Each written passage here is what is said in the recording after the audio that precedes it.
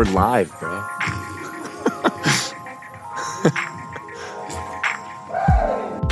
What's going on, everybody? This is a Terrible Tuesday podcast coming at you. First off, Brian and I would like to apologize. We are fathers, we are husbands, we have real jobs that pay the bills, and unfortunately, sometimes those have to take priority. We do the best we can, and we love bringing this 49er content to you. So this Terrible Tuesday podcast will most likely be hitting your earballs on a woeful Wednesday, a womp womp Wednesday. Nice. Just a wickedly horrible, unfortunate Wednesday that we have. We are contributors at 49er Web Zone. I'm Tim Sprinkles. You're listening to the Denim Dungeon podcast, and coming at you is Brian Rennick. How are you, Brian? Well, it is a terrible Tuesday, and it's just a terrible 49ers team at this point. I mean, I don't know how else to sugarcoat it. It was a game that the defense did not allow 100 yards on the ground or 100 yards through the air, and the 49ers lost the game because Nick Mullins was under center. So not only did they lose, they lost by 8. Their offense gave up more points than their offense scored. Their defense only gave up 6 points. Truthfully, 6 points. Yes, they gave up 3 field goals, but the 49ers turned the ball over in scoring position for the Washington football team, and they were able to convert 3 field goals. So, I mean, let me ask you this, Brian, right off the jump. What was it to you? Was the game poorly played, or was the game poorly coached? That's a good question. I tend to think that ultimately coaches have more impact on a football game than in any other professional sport, in my opinion. And the coaches come up with a game plan. The coaches pick the players that play, but ultimately, no matter what, the players are the one that have to execute that game plan. And Nick Mullins wasn't able to execute the game plan that Shanahan had. And so I think we're at the point where, you're playing players who would normally never see the field if everybody was healthy for the San Francisco 49ers, including Nick Mullins. And that's going to eventually catch up to you. And so I'm going to put this on the players, but I'm going to put it most specifically on Big Pick Nick, who once again threw an interception in a football game. This one was returned for a touchdown, but he has thrown at least one interception in every game. Oh, my bad.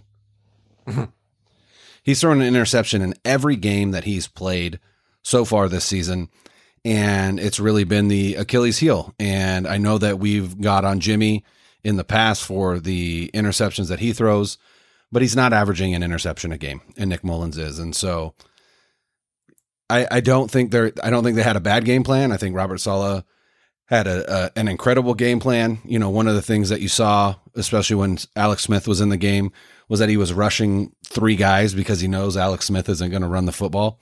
And so when your defense doesn't give up 200 yards of total offense, you should easily win that game. And the 49ers lost by 8.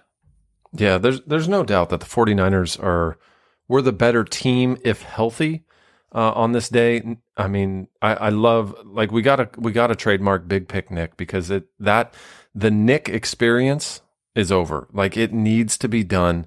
Unfortunately, all of the, I don't want to say the hype train that was with Nick Mullins earlier in the year, but the potential that Nick Mullins had definitely has fallen off a cliff. And I don't know if he just wasn't ready, or if this is sort of that year 2 for players where defensive coordinators get film on a player, particularly quarterbacks, and the quarterback has to adjust. The quarterback has to raise their game to the next level because defenses understand their tendencies.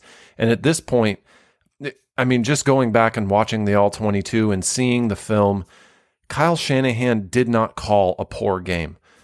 Nick Mullins either, one, did not go through his progressions properly, or 2, he made the right read, but his arm just wasn't strong enough to make it. There was, a number of things that just made your heart sink if you're a 49er fan. I know that Debo, the first play of the game, getting hurt on the first play. Good God. Debo it was a good play call. Debo with a burst through the line for a gain, I think, of 9, and comes up, lame, and he has a pulled hamstring, and he's out for a while, according to Kyle Shanahan, which, I think most likely means he's done for the season. For sure. I don't see any reason, especially if the 49ers are out of playoff contention, to bring Debo back at this point. And it's interesting, Matt Barrows of The Athletic put out a mailbag today, and one of the questions that he answered was about Debo Samuel and about another hamstring pull. And what I found interesting is he actually had a history of hamstring problems at South Carolina. Go figure. And he also had an ankle injury. Well, actually, I'm sorry. His hamstring issues go back into high school. And he also had an ankle injury that kept him out for almost an entire season at South Carolina. But one of the things that Barrows brought up is that Debo is thick with 2 C's, right? Like he's got, he's not your typical wide receiver body. And the reality is that with the kind of mass that he carries, and it's not, I'm not here to say that Debo is overweight. He's not, but he's just a thick dude. He's got more of a running back build. And when you put the kind of stress on your body that he does when he cuts and things of that nature, it's not surprising that he has foot issues. It's not surprising that he broke a bone in his foot. It's not surprising that he had ankle injuries at South Carolina. And so, these soft tissue injuries, and Kyle actually addressed that, I believe it was either today or yesterday, when he said that he spoke with Debo, and he basically said to Debo, and obviously he's not going to say everything that he said in his press conference, but he basically told Debo, like, maybe this is the turning point where you figure out how to make sure that you are always game ready and your hamstring issues are a thing of the past. So, he also said something about Mike McGlinchey and his weight. And so I think this offseason is going to be, some come to Jesus moments for some of these guys that either A, are performing poorly, or B, keep getting hurt. Yeah. There's no doubt that the 49ers have some really tough decisions in the offseason, but I don't think we're not at that point in the podcast to talk about the offseason and the draft and all that. I'm not ready to call, like, let's tank, let's finish this year out with 3 consecutive losses. I can't do that. There's never, like, the competitor inside of me, and I know that players feel the same way, is that they're never just going to give up. And I think the 49ers still have a chance to finish 8-8. And the reason I say that is one player in particular is starting to shine, and the glimmer of hope about returning potentially your starting quarterback, Jimmy Garoppolo, and your best player, your best overall player, George Kittle, seems to be right over the horizon. And you just have to get through this lowly Dallas program to get there. And, speaking of that receiver, that was phenomenal. Brandon Ayuk had 10 receptions for 119 yards. He's just really coming into his own. He's showing that he is a number 1 receiver in this league. He's had 36 catches this year for 495 yards on the season. And if he stays healthy and continues on this pace, I think he's going to break Jerry Rice's rookie record. He's only 267 receiving yards away from our Hall of Famer's rookie record for receiving yards. That's less than 100 yards a game in his final 3. I think he's going to make it. I was saying, with Debo out, he's obviously, and Kittle out, he's obviously the focal point of the offense. So, I feel like in this league, you're going up against Dallas, then you're going up against Arizona, and then you're going up against Seattle. None of those teams have stellar defenses, the best one being that Arizona defense.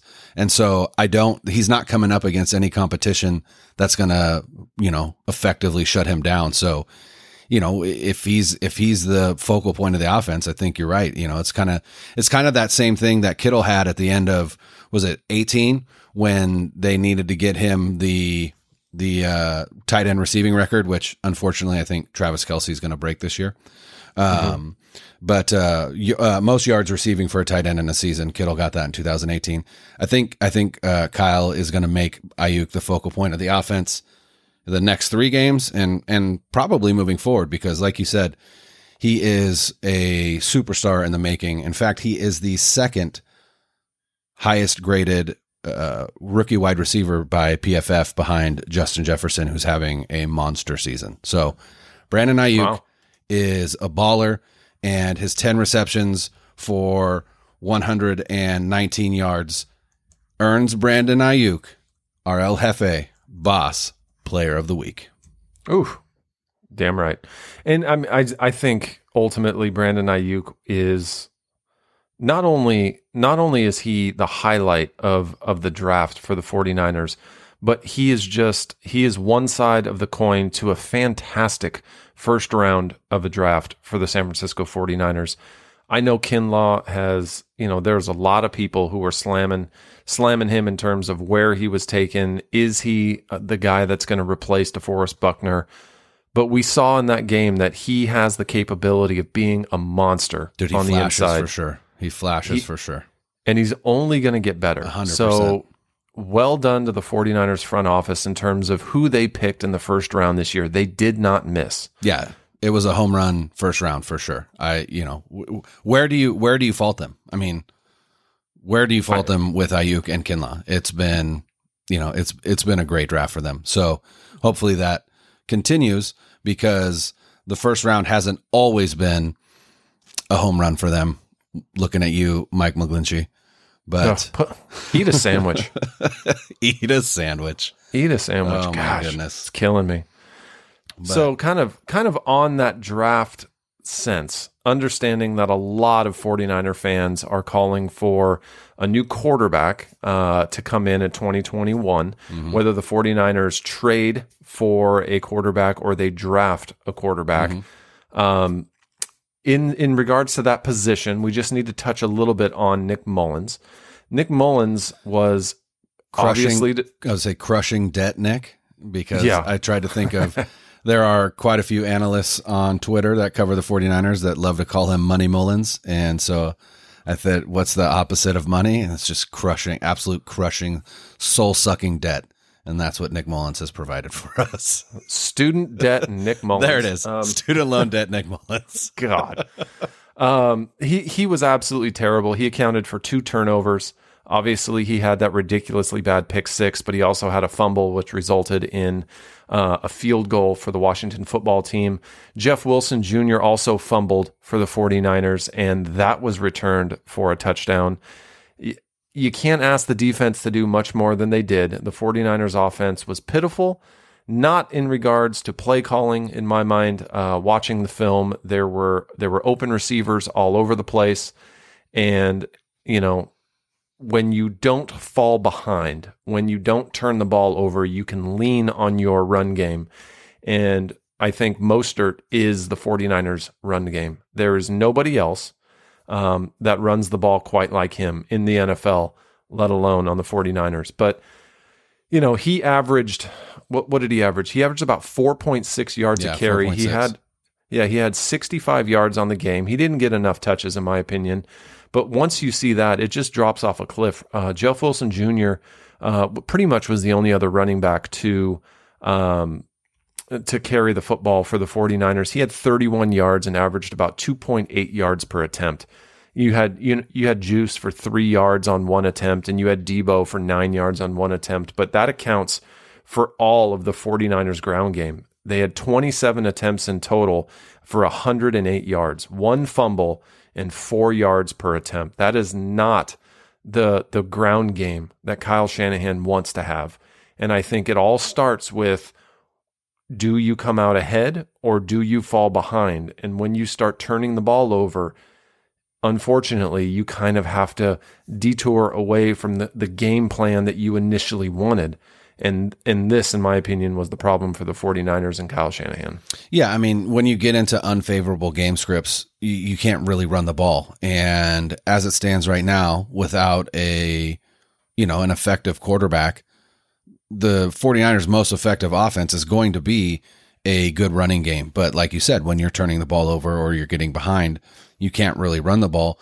You also got to understand, I mean, the Redskins front seven, but specifically their defensive line, is, a top 5 unit in the league. And they really impose their will on the 49ers offensive line outside of Trent Williams, who had a pretty tremendous game. And we're going to talk about that in a little bit. But, it really just comes down to if a defense doesn't respect your quarterback and doesn't think that your quarterback is going to effectively pass down the field, then you can crowd the line of scrimmage. You can crowd the middle of the field, which is where Mullins likes to throw. And then you just effectively take away the passing game from the 49ers. And once you do that, then, you can run blitz. You can key on the run game. And so I don't think it's that Mostert is ineffective. I don't think it's that Wilson is ineffective. We know that they're effective. We've seen them be incredibly effective, but every team is coming in now gearing up to stop that run because nobody's afraid of student loan debt Nick Mullins. I do think it's time for a change at the quarterback position. I don't know if you go with CJ Beathard or if you go with good old Josh JJ Johnson. I see zero reason to go with CJ at this point. I don't see any reason why you don't experiment and with a quarterback that potentially could be a little bit more mobile than either of the two guys in front. This could be sort of an experiment for Kyle Shanahan. Let's open up his playbook and see what he can do with a quarterback that can move a little bit.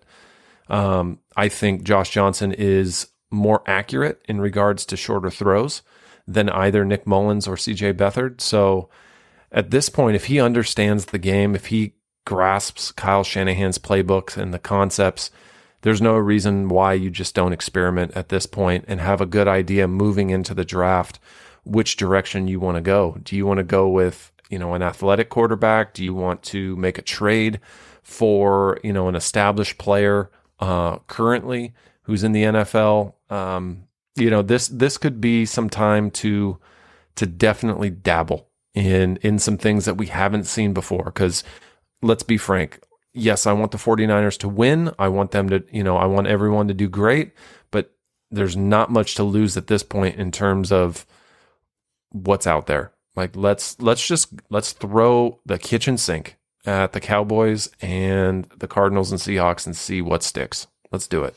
Yeah. I mean, at this point, I haven't even really heard Josh Johnson's name since we heard that he was signed to the practice squad. So unfortunately, I don't necessarily think that's even an option. So really it is going to be, CJ or Nick. And at this point, like you said, I mean, you don't have anything to lose. Johnson's still on the practice squad. So, he is there, but, CJ's not the answer, but at the very least, why not give him a start against a team like Dallas and just see what you have there? Because Nick isn't giving you anything.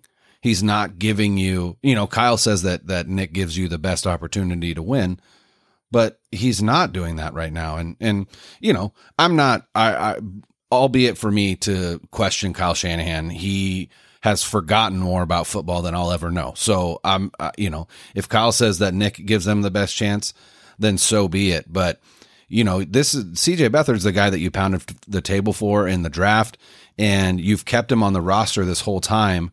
I mean, why not just give him a shot? Again, things are, can they make the playoffs? There is a slim, 1 in a million shot, so you're telling me there's a chance Dumb and Dumber style situation where they could, shady. where they could, but really what they would need is for the Cardinals to lose out. They need for, the Vikings to lose out. They need the Bears to they need much help. The Vikings and the Bears play next week. So it's one of those situations. Yeah, one of them will right. lose, but yeah. You need multiple teams, if not all of them. You need a couple teams to go 0-3. You need a couple of teams to go 1-2. It just doesn't seem like that's in the cards for the 49ers. Yeah. But one of the things that, going back and reviewing some old draft notes, I don't know if you knew this, but Kyle Shanahan and John Lynch compared C.J. Beathard to guess which quarterback? Kirk Cousins. Yes. Yeah. And that to me has always baffled me in regards to, I'm not saying Kirk Cousins is an elite tier quarterback. He's good. And I know that for some reason Kyle Shanahan has a man crush on Kirk Cousins. Yeah, he does. But I never saw the comparison between C.J. Beathard and Kirk Cousins. Maybe that's in Kyle Shanahan's mind. That's why he had such a crush on C.J. Beathard. I don't get it. Yeah, I don't know. I don't know what it is that he saw. I think it's toughness. But that's about it. CJ can get hit in the mouth and get back up. And so can Nick. And, Jimmy used to be able to, but I think Jimmy's still in his head about his knee injury in 2018. It really feels like to me. So, he gets real jumpy when there's a congested pocket, when, he thinks that people are down around his feet or his knee. And I get it. I mean, I'm not criticizing him for that, but I do think that both those guys will stand in the pocket a little bit longer than Jimmy will. But I don't know. I don't know why he compared him to Kirk Cousins. They both came from the Big Ten. Beathard was at Iowa. Kirk Cousins was at Michigan State. Other than that, neither one of them were terribly incredible in college. Cousins had a better resume than Beathard did, but I don't know. But like I said, might as well give him a shot, because Nick, over the past 6 weeks or whatever, has really kind of just shown that he is a backup quarterback. He's not, and the more games he has to start, the more you see why he's a backup quarterback. So why not give CJ a shot and see if he can spark the team, or I don't know, do something. But I'm tired of seeing Nick Mullins play quarterback for the 49ers. I'll tell you that much right now. Yeah, I'm over it. So, I mean, literally we could just pound it into the ground, but needless to say, I don't think that's, our listeners don't want to hear that. So let's talk about a couple of good things. I do know that they are expecting Jimmy Garoppolo and George Kittle to come back at some point this season. I don't know if it's in George Kittle's best interest to come back this year, but Kyle Shanahan did say he expects to see Kittle practicing a little bit this week. He is an absolute beast to be able to do that. We don't expect to see Jimmy Garoppolo back this week. They're hoping for next week. And Kyle Shanahan was quoted as saying, they've both been out since week 8. We've had a number of high ankle sprains on our team this year, but Jimmy's was definitely the worst, Shanahan said. That's why we thought he was going to need surgery for a little bit, but he didn't. That's why he needs longer rest than most people, but Jimmy won't be back for practice this week. He is hoping to get Kittle back into practice. So what are your thoughts, man, about Jimmy and George moving forward? I think ultimately I don't see. So here's the thing, I know you say you're anti-tank, and I'm not saying that the 49ers should tank, but I also don't think that in these next 3 games, I don't see any of these as easily winnable games, right? Is Dallas good? No, but the 49ers aren't playing very well right now either. So I honestly could see the 49ers losing these last 3 games, not on purpose, but just because, they have very little to play for at this point, and they're stuck in Arizona away from their families. I think a playoff push would have galvanized this team and would have really helped them overcome mentally the toll of, being isolated in Glendale, Arizona, away from their family during the holidays. All of that stuff is emotionally and mentally draining. But if they're in the midst or in the mix for a playoff spot, it's easy to, kind of keep your eye on the prize. But this loss really kind of, I feel like, is a demoralizing loss in as much as the playoffs really are out of reach now. And so as a player outside of pride, what do you have to play for? Now, pride is a very motivating factor, but is it more motivating than, to overcome, like I said, the mental and emotional toll of being isolated in Glendale. So with that said, I don't think George Kittle should come back because I don't think that it's worth risking another injury. And not that I think that George Kittle is injury prone, but it's 2020 him from himself. It's 2020. This guy broke a bone that I didn't even know existed in his foot. So, a cuboid bone. What? That just sounds fake, but it's not. Why? I know it's not. The years of kinesiology classes in college are coming back to me, and it's real. But I don't see the value in bringing George back. Now, with Jimmy, I think if I'm Jimmy, I want to come back because if I'm hearing everything that I'm hearing, I don't know that my spot on this team is guaranteed next year. And I want to put at least a little bit of good tape out there in case I have to find another team in the offseason. So I think Kittle is motivated by his just fanatical love of football. I think Jimmy could be motivated to come back just to prove himself a little bit, even in like a game or two, because, he may be auditioning for a new team for next year. Yeah, that's true. So to kind of talk about some of the players, we had mentioned Brandon Ayuk earlier in the podcast. He was our El Jefe player of the game, but we do have some players that struck gold and struck out. There weren't very many players that struck gold for the 49ers against the Washington football team, but we're going to start off with our 24-karat gold players, and I like this one because it's a former Washington football player, Trent Williams. If you saw on Twitter or on film, he had another devastating block where he absolutely murdered a Washington football player. He came around the end, and the Washington football player, the linebacker, did not see Trent Williams coming, and it was like getting run over by a steamroller. It was fantastic to watch. He was the highest graded player on offense for the 49ers on PFF with a 77.6. Trent Williams continues to be one of the top tackles in the NFL, and in my opinion, the best left tackle in the NFL. He is a priority for the Niners to sign this offseason. Yeah, they have to figure out how to sign him because Trent Williams went out for one play in this game. Justin Skule came in and promptly gave up a sack. So Justin Skule is not the answer at left tackle. And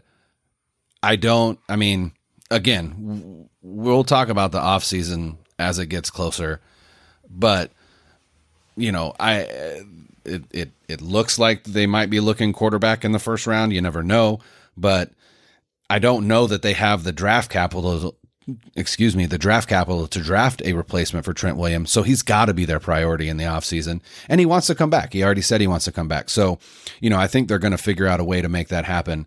But yeah, the other thing that I loved in this game was it was fun to see him get out and block on the edges in the run game. You see this man and how massive he is, and you forget how incredibly athletic he is for his size. It's like seeing Joe Staley, but bigger. And it's just fun to watch. And then, obviously he holds his own in pass protection as well, which is not quite what I could say about Mike McGlinchey. But again, I digress. Trent Williams had another tremendous game. If they don't sign him in the offseason, it's gonna be ugly next year on that offensive line. All right, let's move on to our next and final 24-karat gold player, and that was Jason Verrett, who continues to be the 49ers' best corner, even when Richard Sherman is on the field, which is saying quite a bit. And in this game, he was targeted 5 times. He gave up 2 receptions for 21 yards and then had that big interception and a PFF grade of 75.3. Verrett just continues to Well, I was going to say cement his status as comeback player of the year, but we all know that the quarterback that they face in this game is going to win that award. And not only is he going to win that award, I think it should be renamed after him. Alex Smith, 100% is the comeback player of the year. But Jason Verrett has been an absolute revelation in that secondary. And it is fun to watch because, you root for guys who go through that kind of, difficulties in their career where they start out hot and then all of a sudden, either their play drops or in Verrett's case, he gets injured year after year after year. I think if it were me, it would have been a sign that it was time to hang it up, but Verrett kept, fighting, and the 49ers believed in him, and now they are being rewarded. And we will see what happens in the offseason, but Jason Verrett, another solid game, and our other 24-karat gold player. Yeah, he just continues to not disappoint when he is out on that field. He's definitely the best player in the secondary, and that has not taken anything away from Richard Sherman. I love Richard Sherman. It did hurt a little bit to hear him talking about how he does not see himself with the 49ers next year. They are... it would take a miracle, in Sherman's words, for them to reach a deal. He still sees himself as an elite corner, but as we can see on the field, Richard Sherman's play is starting to take a little bit of a dip, and I don't think that's it's definitely not for a lack of trying and preparation on his part. I think the body just isn't what it was for Richard Sherman. He's just not as fast. He doesn't have the same quickness that he once did. And we're starting to see kind of the elite level of Jason Verrett, the player that the Chargers drafted. His career it had so much potential.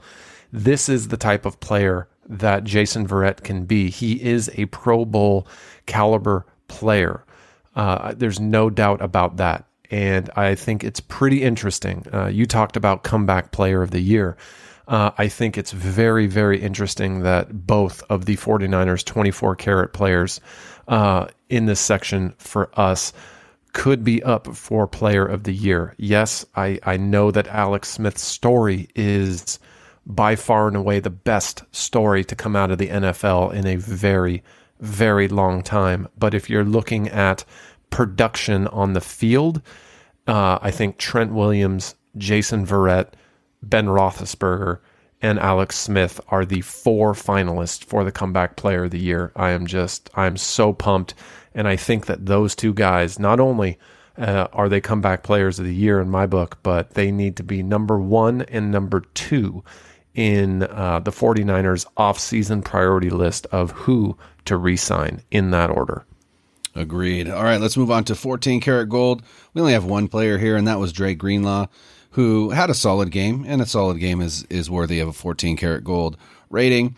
He played 60 snaps, had 6 tackles, 2 assists, a PFF grade of 75.7, and he was targeted 4 times in the passing game. He gave up 2 receptions for 18 yards. So Dre Greenlaw, another solid game, especially when you have your captain, Fred Warner, go out in that game.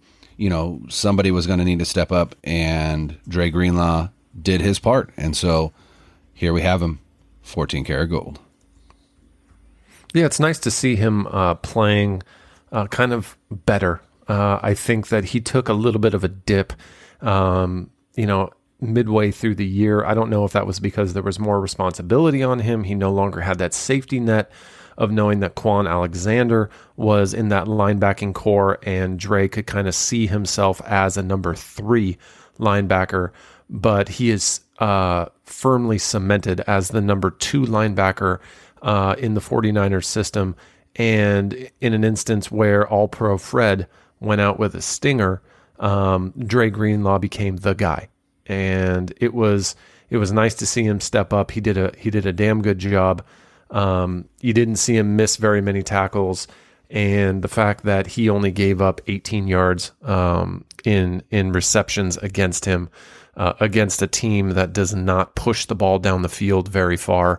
The Washington football team is very much, kind of like the 49ers in the sense that they they don't really have a quarterback that can stretch a defense deep. And he was tested, and he rose to that challenge. Very good game by Dre Greenlaw. Super solid. All right. And before we get to our players who struck out, we're going to need to take a shot of El Jefe tequila. So let's go ahead and hear from our sponsor, and then we'll move on. What's wrong, good buddy? Man, another 49ers player is on IR. This is getting ridiculous. Yeah, it is unbelievable. But you want to know what helps me through this 2020 season? Let me guess. El Jefe tequila? You know that's right. This block is hot. All right, so what's the play call? Are we sipping or are we taking shots? Neither. It's time for an audible. You ever had a nitro draft margarita? No, but that sounds delicious. Oh, they are. They taste like Kyle Shanahan's play calling. Oh, you mean a perfectly balanced attack of flavor and velvety smoothness? Absolutely. You better be careful or you'll run up the score. They're the best in the game. To learn more about El Jefe Tequila or to purchase your very own bottle of luxury craft tequila, please visit eljefetequila.com. That's eljefetequila.com. It's mad luxurious. All right, let's move on to who struck out. And first and foremost, we do have to call out Big Pick Nick, Small Nick Energy, crushing student loan debt, Nick Mullins, who was 25 of 45 for 260 yards, 1 touchdown, and 1 interception. 5.8 yards per attempt. He was sacked 4 times. All 4 of those you could really not blame the offensive line for. The stat line doesn't sound terrible, but when you watch that game, you realize that he was the reason why the 49ers lost. And so when you give up more points on offense from turnovers than you score on offense, that means that you haven't played very well. And Nick Mullins was the ringleader of an offense that gave away 14 points. And so Nick Mullins, I mean, we don't have a who struck out the hardest, right? But that's like a golden sombrero game for him. That's like 4 strikeouts in a baseball game. He single-handedly lost this game for the 49ers and is definitely worthy of our top spot in who struck out. Yeah, I mean, he struck out looking. All 4 times. Okay, so I got a new nickname for him. Ready? All right, let's do it. Here it is. Nick, you make me sick, Mullins. That is. Is it? Do you have to say Nick twice? For me. Is it Nick? You make me sick. Nick. Yeah, I'm so mad at you, Nick. You make me absolutely. You can say it 1, 2, 3, however many times you want. But Nick, you make me sick, Mullins. You are trash.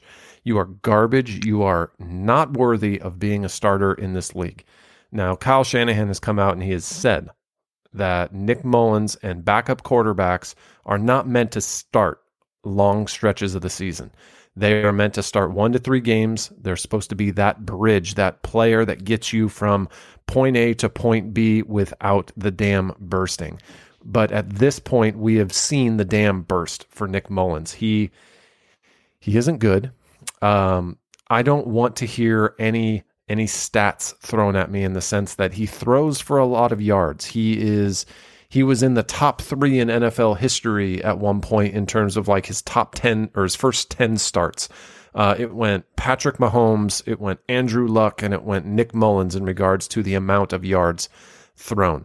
I remember earlier in this year when we went through the backup quarterbacks in the NFL and who would you rather have, and we bit hard on this Nick Mullins energy, and we are sorry. And I want to apologize if I could personally to each and every one of you listening. Please accept my most sincere and heartfelt apologies.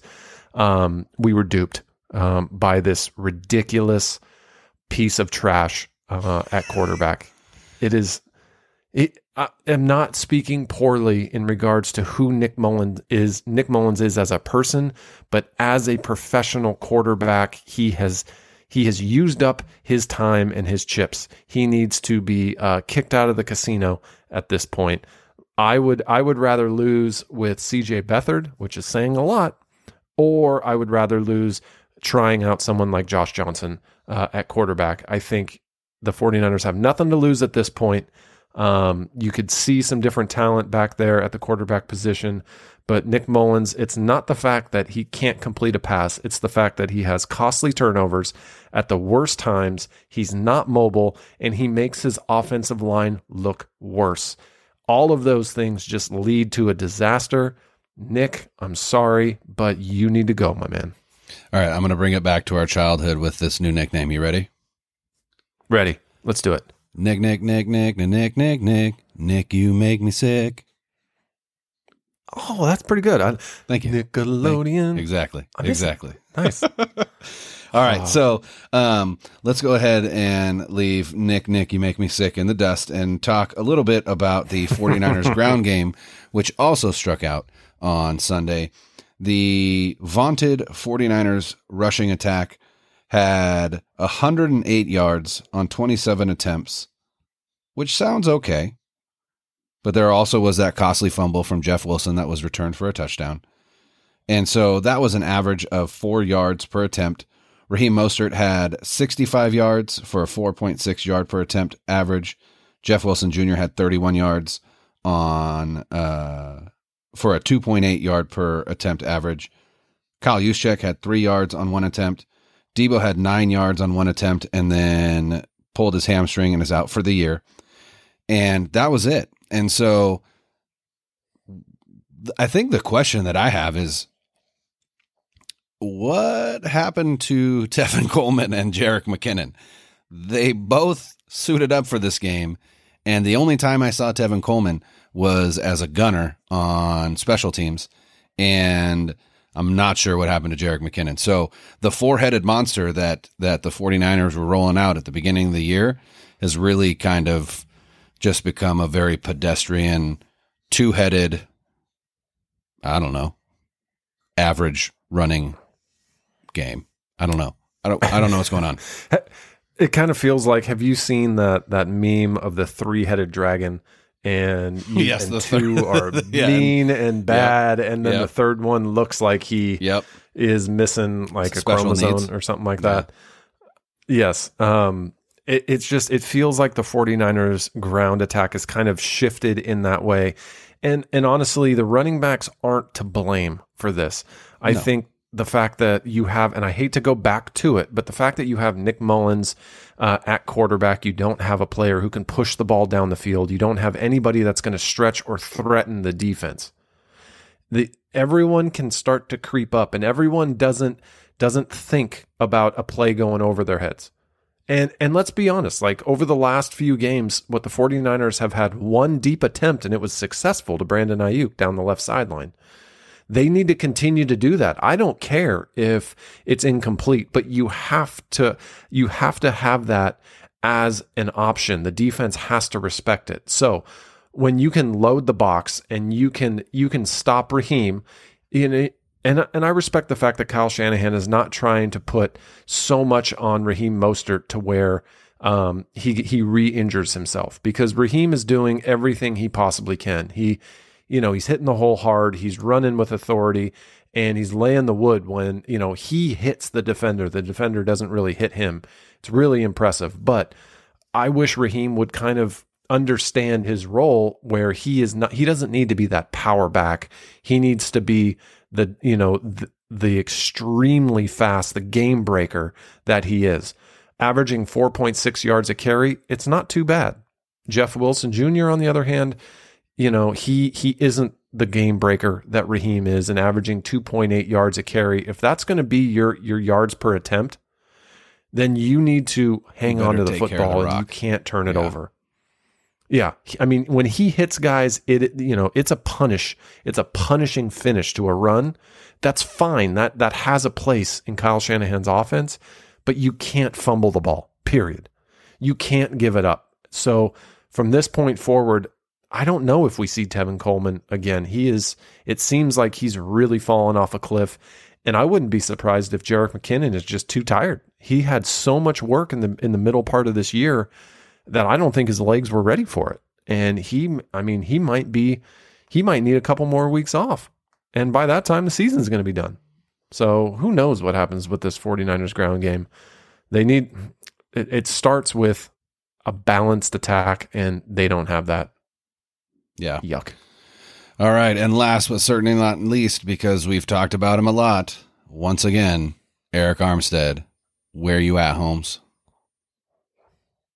Where's he at? I just feel like he's not. I feel like look, I appreciate the fact that he's up for Walter Payton Man of the Year award. Like, I love that he's doing great things in the community. Awesome. But did the 49ers make a mistake in the sense that they thought that he was going to be able to have similar production, even though the fact that DeForest Buckner was not there?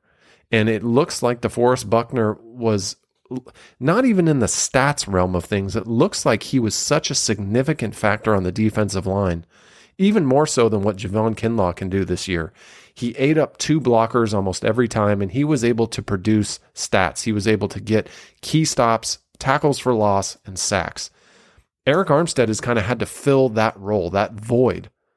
I don't know if it's the fact that we're missing a leader and a captain on the defensive line, and so they're just kind of playing, or if Arik Armstead just had a flash in the pan year, and this is the Arik Armstead that we're going to get for the remainder of his career. I don't know. What do you think, Brian? Well, I think Arik Armstead had a career year last year for 2 reasons. One, it was a contract year. You can't, you have to take that into consideration. But secondly, the role that he played is different than the role that he's been having to play this season with all of the injuries. So last year, Armstead got, I believe, all of his sacks, which were double digits. He got all of them from the D tackle position. So he would start, on first and second down, he plays that big end role against the running game.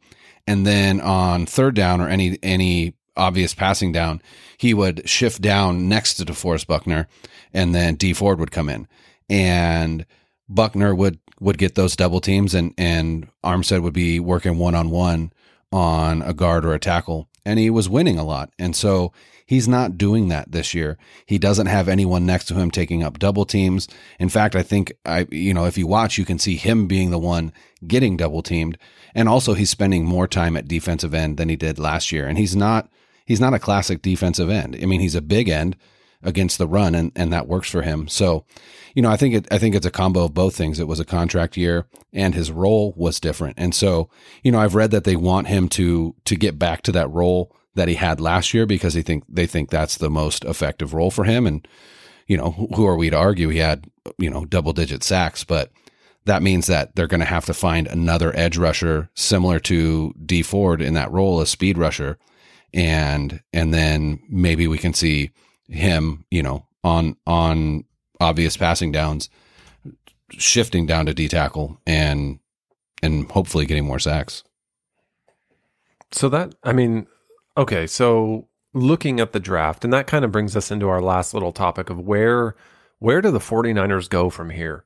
And so in your mind, what are the 49ers needs, moving forward? I know that some people are going to talk about tanking, and some people are going to talk about doing everything we can to move up in the draft board, because we don't stand a chance at making the playoffs, or if we do, it's a very small chance at that.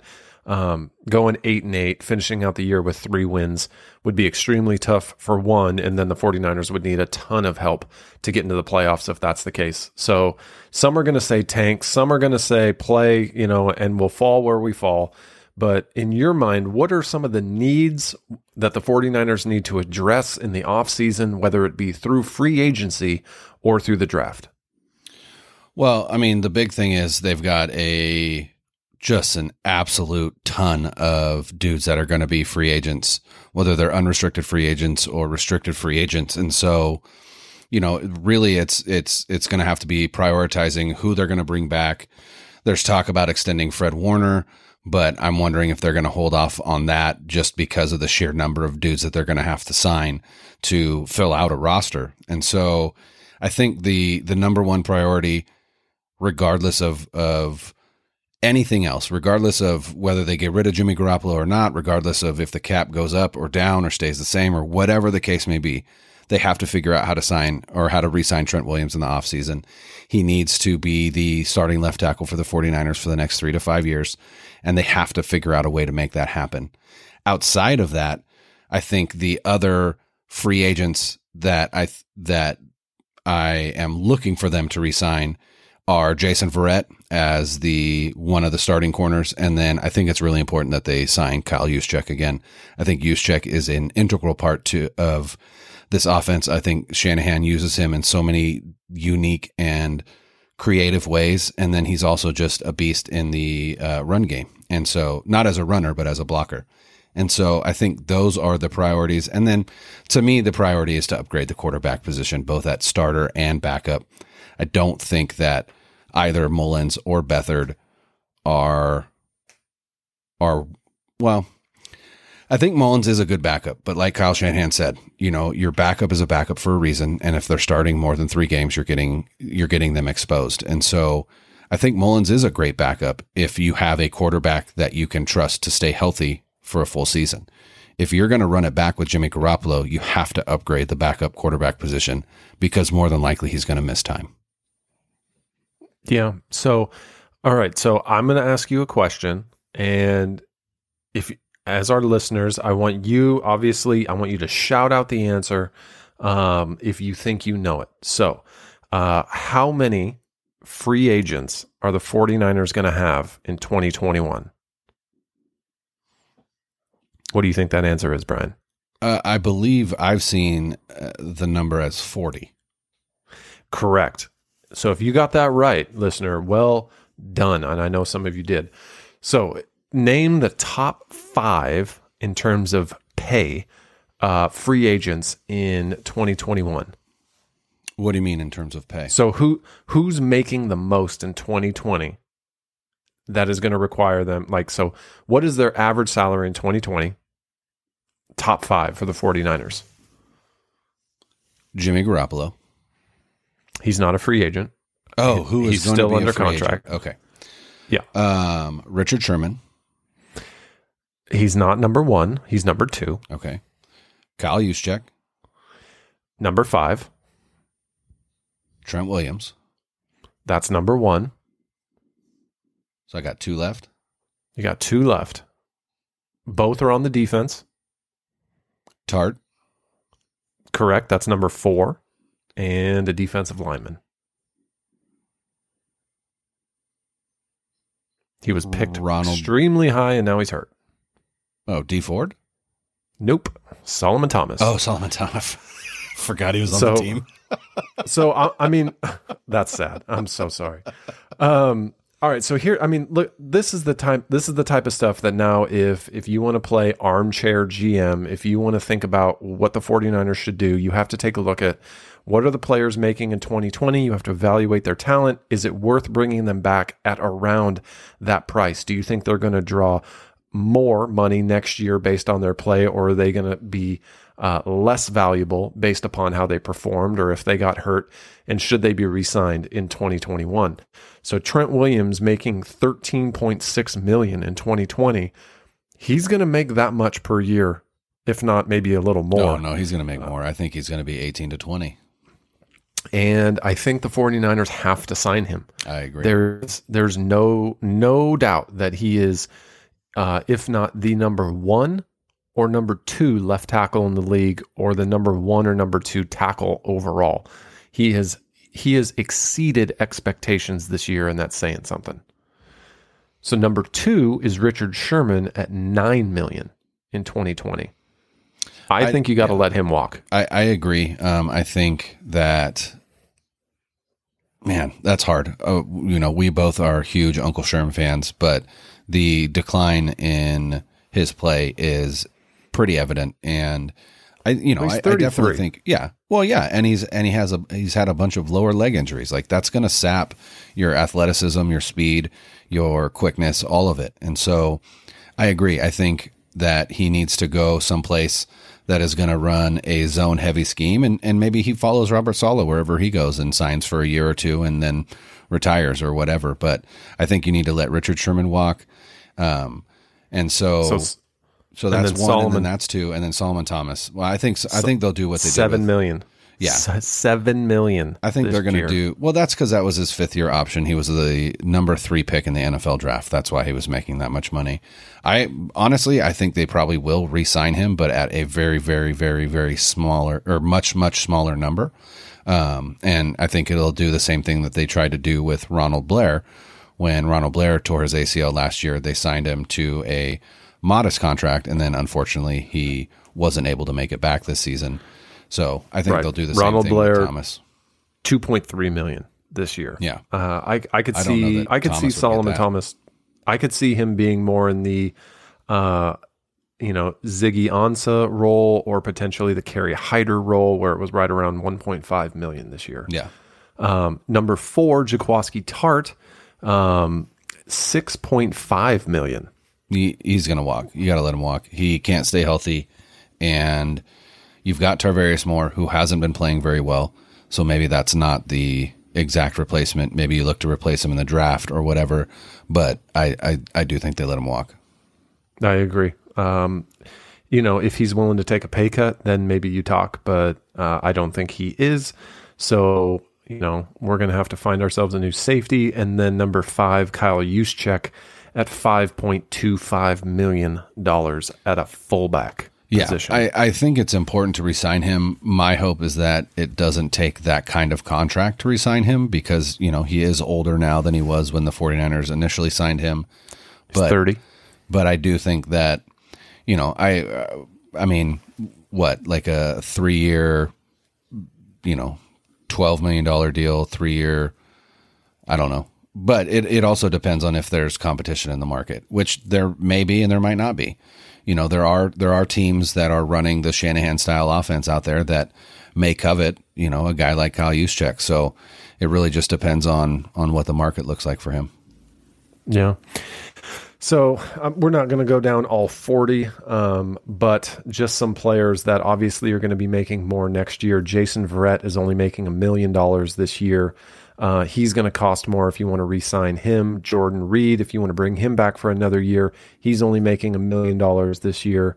And then Kerry Hyder, who's having a fantastic year, he's only making $1.5 million this year. Obviously, he's going to be making more than that in 2021. He earned himself some money this year, for sure.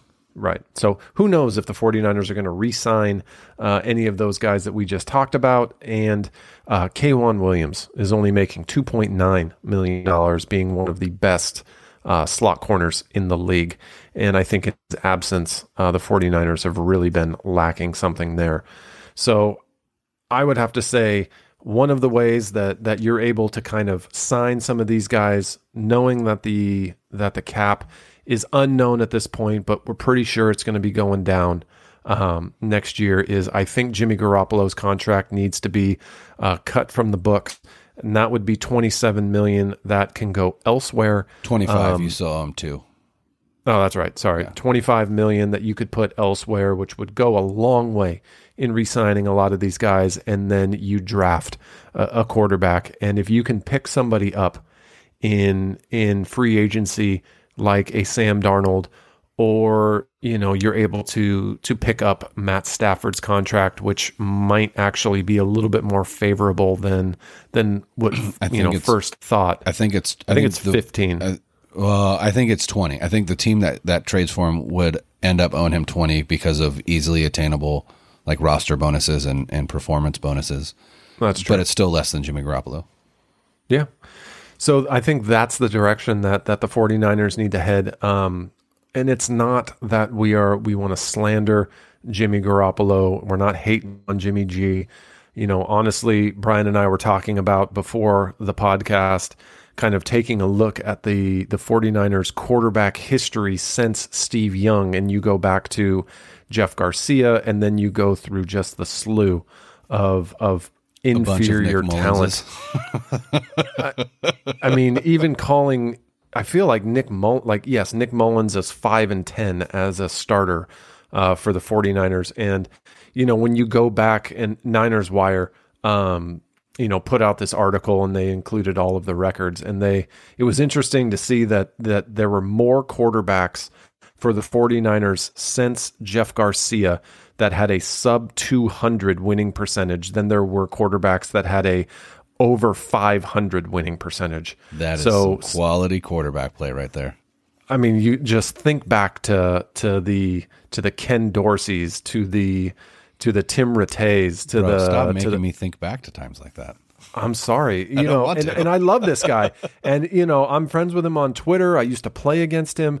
JT O'Sullivan, like those are the types of quarterbacks that were not meant to be starters in the NFL. They were meant to be backup journeymen. None of them worked out, but since Steve Young, there have only been 3 quarterbacks that have an over 500 winning percentage for the 49ers. Brian, I know you know him because we talked about it. So go ahead and name those 3 guys, because they're not going to be the guys that you think. It's going to be Jimmy Garoppolo. Absolutely. With by far and away the highest winning percentage. With the highest winning percentage by far of anyone since Steve Young. And it's funny, we talked about it not that long ago, and I'm already blanking on the other 2. I believe Alex Smith going to win comeback player of the year, Alex Smith. And then Sean Not Hill. by much though. Yes, Sean Hill. Sean Hill was 10-6 as a starter for the 49ers. How? I have no idea. But Alex Smith was only like 1 or 2 games over 500 in his career. Yeah. Colin Kaepernick was not, which is shocking. Jeff Garcia was not under. He was under 500. It's mind-boggling when you think back, and a lot of 49er fans, that goes back to what, 2002, 2001? I forget when. Garcia? Yeah, when did he take over? That's a good question. He debuted in 1999 with the San Francisco 49ers, and then made 3 Pro Bowl appearances, 2000, 2001, and 2002. And took the team to the playoffs in 2001 and 2002. So, I mean, think about that. That's 2 decades worth of it's a long time. Mediocre to poor quarterback play. The 49ers need to find their guy.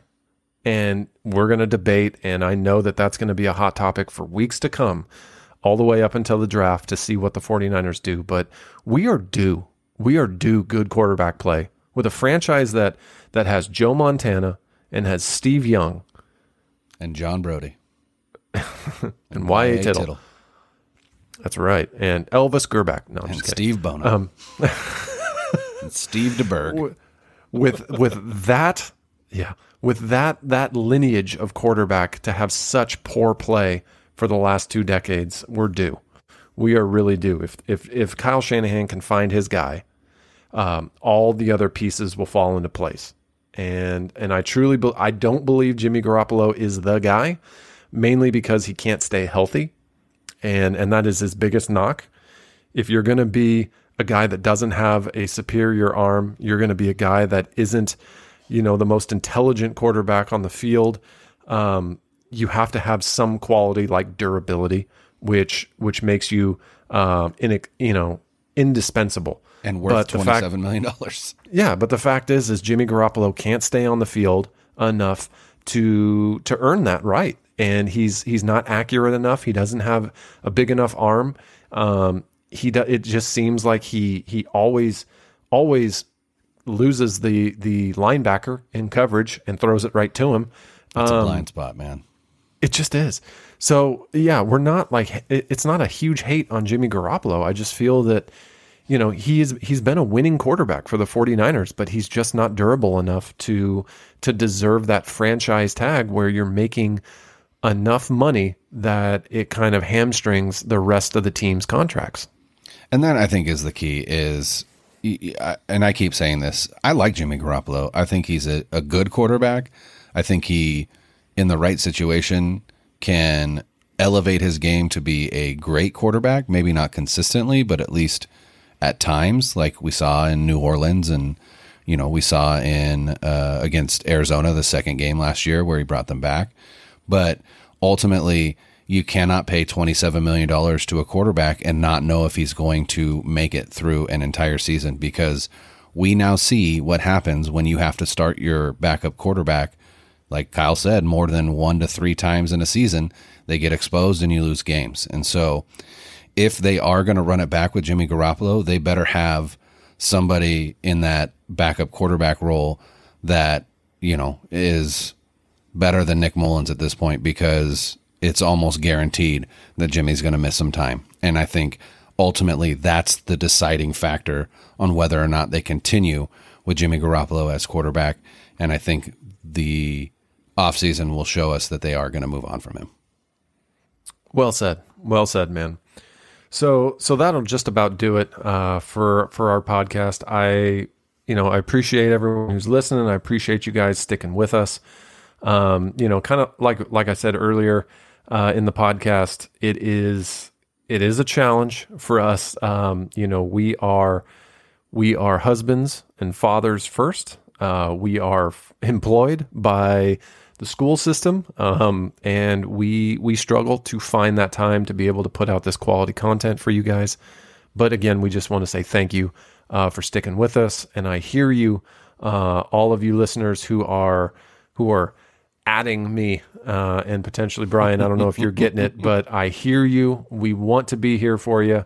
We also put out a podcast on the 49ers Empire podcast, so be sure to check that out as well. That was a lot of fun. You can find me on Twitter at Tim Sprinkles. If you want to hit me up directly, you can always slide up in those DMs. It's always awkward. I feel really weird saying that. And you can also follow us on our podcast Twitter handle at Denim Brian, Dungeon. At Denim Dungeon. Why don't you let the people know where they can find you? And then you can always find me on Twitter at BRenick77. That's BRENICK 77. Hey, send us some questions. We love doing listener mailbags. Add us at our personal Twitter. Add us at our podcast Twitter. Slide in those DMs like Tim said. We want to interact with you guys. And hey, if any of you out there who are listening want to be benefactors and just support us monetarily so that we don't have to work, then hey, we can put content out day after day after day. So we could put fire content out there. That's right. Every day. If this was our full-time job, I promise you we could do way better than we're doing now. And I still think we're doing pretty well. I agree. But yeah, like you said, I appreciate you guys listening. We hope to put out another episode later this week to preview the game against the Cowboys, if we can make that happen. But thanks again for listening, and make sure that you subscribe, rate, and review. It would be very beneficial to us, and we would love you forever and always. But until then, bang, bang. Niner gang.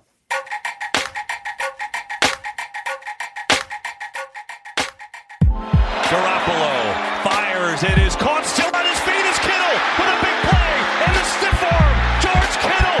Flags fly. He's down to the 30. What a run by George Kittle. We're live, bro.